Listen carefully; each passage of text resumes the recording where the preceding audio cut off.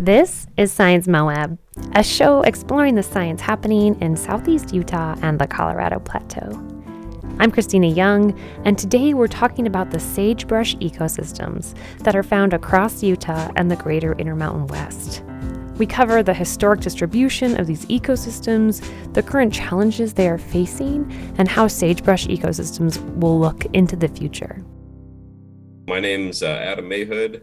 I am a postdoc at the USDA ARS, which is the Agricultural Research Service. I used to work for Earth Lab at CU Boulder, and I'm still kind of loosely affiliated with them. So I was wondering if you could kind of paint us a picture of sagebrush ecosystems, where they're found, give us some sensory cues of what they look like, smell like, kind of maybe where they were historically in the Western US. Yeah, so sagebrush is actually as a whole biome, and it's the largest biome in the Western US. So there's more sagebrush than there is forests. A lot of people think of the Western US as like this mountain and forest kind of place, but it's actually more of a gently sloping sagebrush desert kind of a place. There's a lot of different kinds, but the most variety, I guess I should say, is the Wyoming big sagebrush, and those grow in upland areas, and they're kind of like really good at tolerating drought. Once they reach a certain size, they can kind of just live forever. As long as they get some water like every 10 years or so. It's kind of they're pretty good at opportunistically grabbing the water when it comes. Sagebrush ecosystems are really widespread. Often you'll hear people refer to it as the sagebrush sea. If you drive across certain parts of Nevada, it's just like seemingly endless. Yeah, and it's really gorgeous. If you go there during the times that they're tolerating drought, it kind of looks like they're all dead and there's not really much going on. But if you go during kind of the wet portion of the spring, like March, April, May, they'll just be like really lush. There's tons of plant and animal biodiversity, intact sagebrush systems. So you go there and it's just like there's so much smell going on. The sagebrush smell just like is really, it's like you can almost touch it. It's so thick. And then all the various plants, like, there's a lot of lupins that grow in there. So you get that like honey smell from the lupins and the sagebrush smell from the sagebrush. And it's just like, it's a wonderful sensory experience. And another great thing that I like about it, which anybody who's been a biological science technician can attest to this, but there are no cacti really. And that's very nice. And there's not really a lot of thorns. It's a very friendly place to walk around. I was wondering if you could kind of tell us a little bit about how sagebrush kind of hangs around. You mentioned that it's a really drought tolerant species. What's it doing? How is it able to withstand these kinds of places? And then also paint us a picture of its kind of larger evolutionary landscape relationship with things like fire, things like drought, all of these big factors that kind of have shaped the West, maybe pre-settler.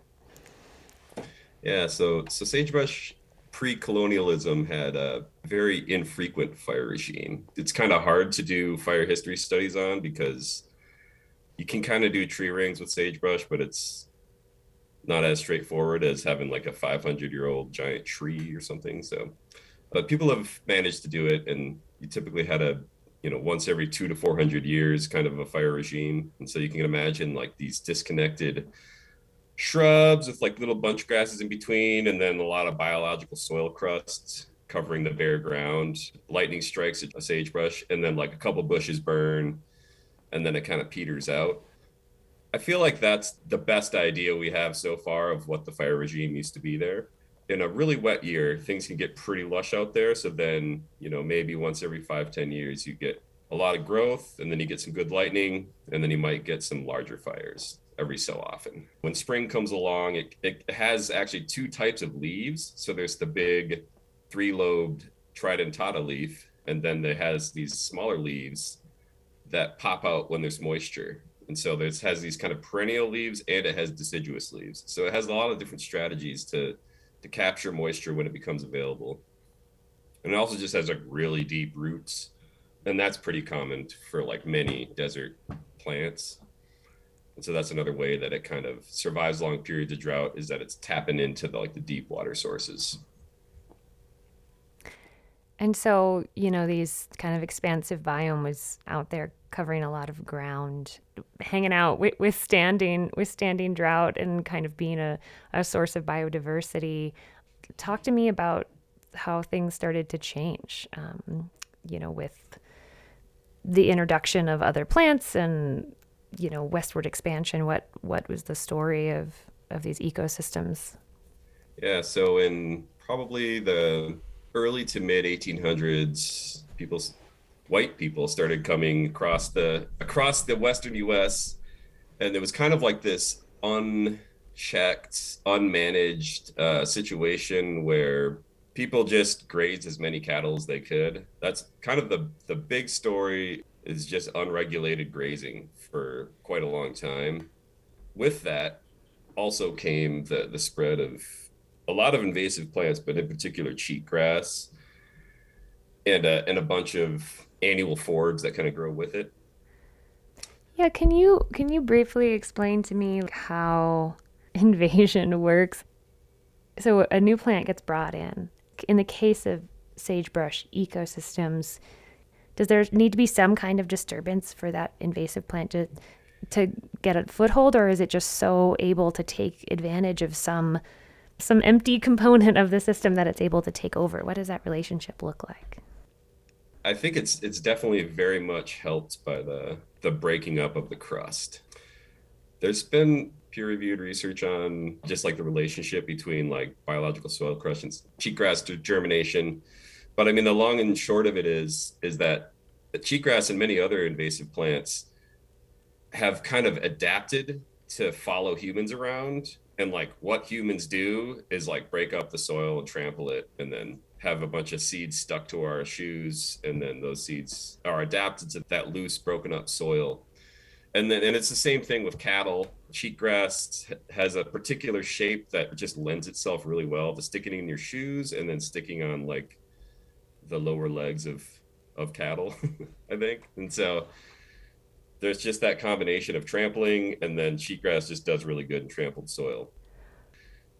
So interesting. Do you have a sense of how, we'll call something intact, as in when we can say intact is kind of when there's most of the components of a Yeah, historic sagebrush ecosystem. Do you have a sense of how much intact sagebrush versus like, heavily invaded sagebrush there is? Or like what proportion of each? it's about, at most like half is still remaining of what was there a couple hundred years ago, or at least half of it's heavily degraded by either being invaded by cheatgrass and burning and turning into a field of cheatgrass, or just the various other use land cover change forces that are happening in the West, be it like agriculture or mining or whatever. It's kind of an indicator ecosystem basically of the forces of global change. It's probably the most imperiled ecosystem in the United States because it's just generally dryland ecosystems in general are just like a little bit more vulnerable to the forces of global change, be it land use, land cover change, or changing climate. It's kind of an indicator of what's happening in other ecosystems, or like what's going to happen in other ecosystems. So like the next level up from thing like sagebrush is the dry mixed conifer forests, like ponderosa pine. And so people have been looking at like how ponderosa pine forests, for example, are recovering after fire, in the recent past. And mostly what people are finding is that the the climate is no longer suitable for ponderosa pine seedlings. There's just a lot of regeneration failures in that ecosystem, and it's just kind of working its way up in elevation. Yeah, let's talk about that fire a little bit. And so when these areas change, when this invasion comes in and really changes the makeup of sagebrush ecosystems, what else changes? Tell me about the kind of knock-on effects. You're alluding to fire. I'd love to hear more about that. This whole sagebrush cheatgrass thing is it's kind of a classic example of changes in ecosystem structure leading to changes in ecosystem function. So the cheatgrass invades a sagebrush ecosystem and kind of fills in all the gaps. And so you'll see these pictures of sagebrush shrubs, and then there's just like solid layer of cheatgrass in between them all. And then once they burn, the cheatgrass seeds actually have fire induced germination cues. And so what that means is that if you take a cheatgrass seed and heat it up a little bit, maybe, and like dump some smoke on it, that'll increase its chances of germination. After the fire burns, the combination of the dispersal from cattle, the germination cues, and another thing that cheatgrass does is it grows really fast in the spring because it's not a stress tolerator. It just is able to grow faster. Basically, there's kind of a trade-off between tolerating stress and growing really fast. And so sagebrush just can't quite compete with its ability to capture spring moisture. And so the combination of all those forces leads to a phenomenon where there's kind of an unstable plant community for a couple of years. There'll be different kinds of plants popping up for a couple of years. And then after like 3 or 4 years, it settles into just being like this monoculture of cheatgrass and its couple of forb kind of friends. And another component of ecosystem function is how flammable it is. Once it's just this bed of really flammable fine fuel, like any kind of, it just becomes really susceptible to fire. And so you have this thing called the grass fire cycle. And this isn't unique to cheatgrass. This is basically a thing of that almost all grasses can kind of do. And there's a lot of native savanna ecosystems, for example, in South America, Africa, and in America that are naturally just burn all the time. And that's like a wonderful, beautiful thing. But then there's other ecosystems that, are supposed to be a shrubland or a forest, and then they just turn into this invasive plant savanna, basically. And that's kind of what's happening. We're kind of changing from a desert scrubland into an annual grass savanna. Yeah, so it's just kind of like a big trend in the world today is how ecosystems are transforming from one thing to another based on the forces of global change. Yeah. One thing that I hear a lot about with sagebrush ecosystems is sage grouse. And I'm wondering Oh yeah. if you could tell me why we care so much about sage grouse and also what's kind of going on there with this relationship. I'd love to hear a little bit more about how you see that from a kind of plant community ecologist kind of side. This is an ecosystem that sustains like a couple thousand species of plants and animals. And the sage grouse is one of them, but there's many others that are endangered or will likely become critically endangered because they rely on sagebrush as habitat. And it helps to kind of think of like sagebrush as like a forest, and sagebrush is the tree in the forest. If we take away all the trees in the forest, all the animals that live in the trees are not going to be doing so hot. So that's been the focus of a lot of conservation efforts is the sage grouse, but it's also just to try to preserve the entire ecosystem and all these other, wonderful species that live there. One thing with the relationship between kind of grasslands and shrublands, which we would call kind of a sagebrush area in the West, there's been different management agencies, different conversations happening regionally about encroachment of woody shrub type things into grasslands. But Mm-hmm. then there's also conversations about losing essential sagebrush habitat. Can you reconcile this discrepancy for us? Yeah, the big story with that, the thing that brings them all together is that climate change is causing these ecosystems to be hotter and drier. And so that is bad for all these native plants that have evolved to be in this certain climatic zone. And so they're just becoming less and less able to tolerate drought. Their reproduction and fitness is going down. And that's just providing opportunities for other plants to get in there that can withstand these new forces. There's a big problem with encroachment of shrubs in the Great Plains and in New Mexico with the mesquite. And like in the Great Plains, it's just like the Great Plains are supposed to burn every 3 years, and then we turned the whole thing into a cornfield. And so then the remaining areas, they're just not getting a lot of fire because there's not a lot of areas left. And so So there's a lot of research about that where it's just like we just need to burn it like every 3 years, like it used to be. In the sagebrush ecosystem, you kind of have, or in the Wyoming big sagebrush ecosystem, I should say, you have kind of the opposite problem where the annual grasses, instead of having like a more long-lived, resilient strategy against these new forces, they have more of a what you call a ruderal strategy. So they just grow really, like during that brief window of opportunity to get some moisture, they grow really fast, produce a bunch of seeds, die, and then they survive the long period of drought by just having seeds in the ground. And then when the moisture comes again, boom, they put out some seeds, and it's what you call temporal storage. You survive the drought by just having just dying and like having your offspring come back in the next season. So it's all kind of the same. It's just changing it's just a different strategy, and that particular area works better now because of the changing climate and land use. Do you know if management action is still tearing up? I mean, I can think of some places here in the La Salles where I've seen sagebrush torn out, and I'm wondering why. Oh yeah, there's just a lot of competing forces. There's some ideas thinking like, oh, well, sagebrush should be kind of like less dense and there should be more perennial grasses growing in between. It should be more of like a kind of grassy shrubland, which makes sense because we overgrazed it really heavily back in the late 1800s, and it's probably just like never really recovered since then.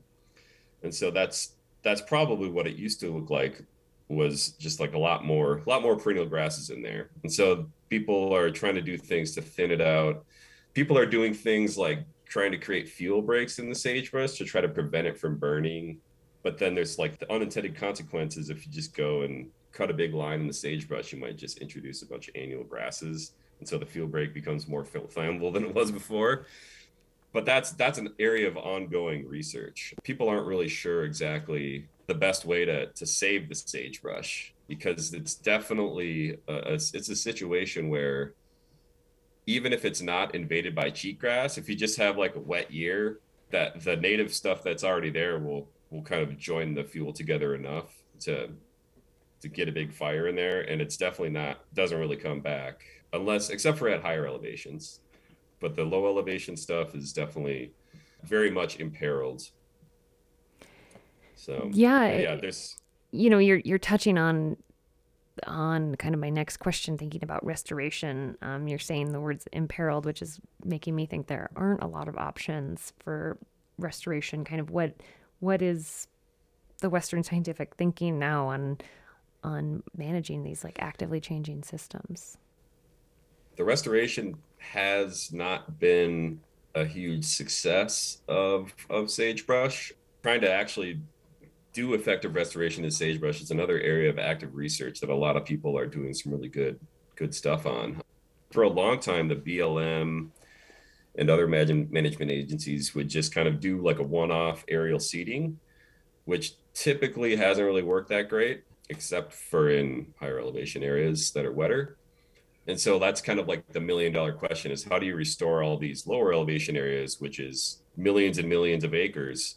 People are kind of developing new strategies like, okay, it's a lot more expensive to plant live containerized plants, but they have a higher probability of survival. So there's kind of like some strategies of planting clusters in ideal areas, finding little climate refugia, little nooks where it's a little wetter, and planting clusters of things to try to create a seed source. When sagebrush does burn, before it burns, each sagebrush shrub is a little island of fertility. So the soil underneath the sagebrush, the individual shrub has like way more nitrogen and phosphorus and carbon. The soil is like actually just like has a totally different structure. And then in between, it's kind of just like this clay with very beautiful soil crust on top of it. After a fire, those little islands of fertility actually, they're still really fertile. So if you go in and restore stuff, plant stuff where those little fertile islands are, a lot bigger chance of getting things to take hold. And so I think that's kind of my professional opinion, is it's just more important to keep doing good science, and hopefully people will start to figure out that we got to like stop what we're doing like as soon as possible. Adam, this has been really interesting to learn all about this work. So thank you so much for taking the time to talk to us about it. Yeah, thanks for having me on. To learn more or listen to other Science Moab episodes, visit sciencemoab.org or anywhere you get your podcasts. Science Moab is done in partnership with Utah State University Extension. Our theme music is by Jeremy Spalding, and the show is produced by Peggy Hodgkins, Christina Young, and KZMU. If you love Science Moab, let us know. Leave a rating on Spotify or a review on iTunes. And consider supporting Science Moab by donating to the podcast at sciencemoab.org. This programming is unique to Moab, Utah, and your support makes it possible.